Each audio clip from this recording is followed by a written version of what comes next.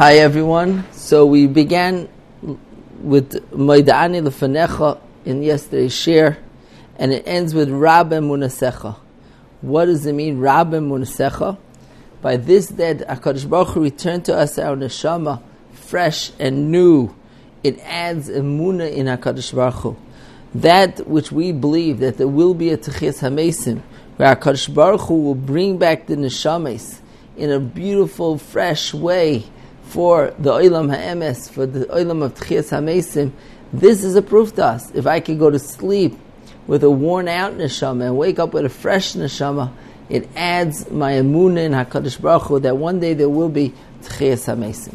Says the Baal Kitzur Shulchan Aruch further, even though I haven't yet washed my hands, it's permitted to say Moidani Lefanecha, Kivin She'im by shame, because we're not mentioning the name of Hashem. One's allowed to say Moidani, even though the assumption is that throughout the night we touch parts of the body which would be mechayiv me to wash my hands before I say a davar shebekedusha, but that's only if I would be mentioning the name of Hashem. Over here where I'm not mentioning the name of Hashem, so then it's permitted to say it even though I did not wash my hands yet. It's interesting that there are those that have a minhag to, besides saying Moida'ani, also to say some psukim like Reishis Chachma and some other psukim. Those that have the minhag could continue with it. Those that don't have the minhag, the correct thing is just to say Moida'ani alone. It's also mavur that if let's say one goes to sleep during the day, one sleeps during the day, does he say Moida'ani or not? So we only say Moida'ani in the morning when we wake up in the morning. If I woke up in the morning and fell back to sleep, so if I fell back to sleep just for another few minutes, I do not say Moida'ani again. If I fell back to sleep for a few hours, so then I would say Moida'ani again. It's also very interesting that there was the Mishabur brings down that one should not just jump out of bed. It could be a sakana to just get up and jump out of bed. It's not healthy. So one should wait a few seconds before they jump out of bed. There was a conference, a neurologist conference in the United States in Tafshin Samaches. And at the conference, a professor got up and he said that one should wait 12 seconds before they get out of bed.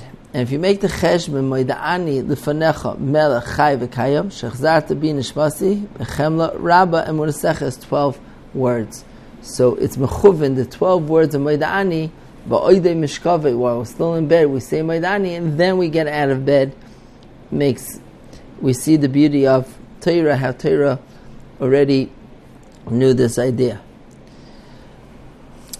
The Biur Halacha in the beginning of Siman Aleph brings down that there were certain hiratzins that one would say before Shachris, before Mincha, before Ma'ariv.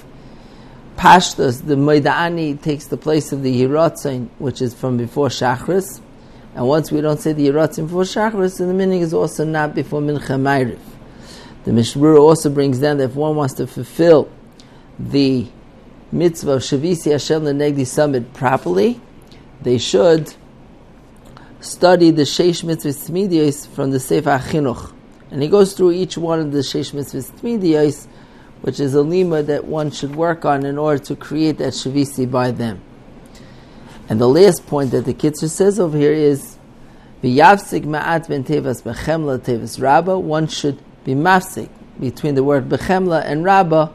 You should say bechemla with like a snachta, like you slow down, and then you continue into the word rabba and munasecha.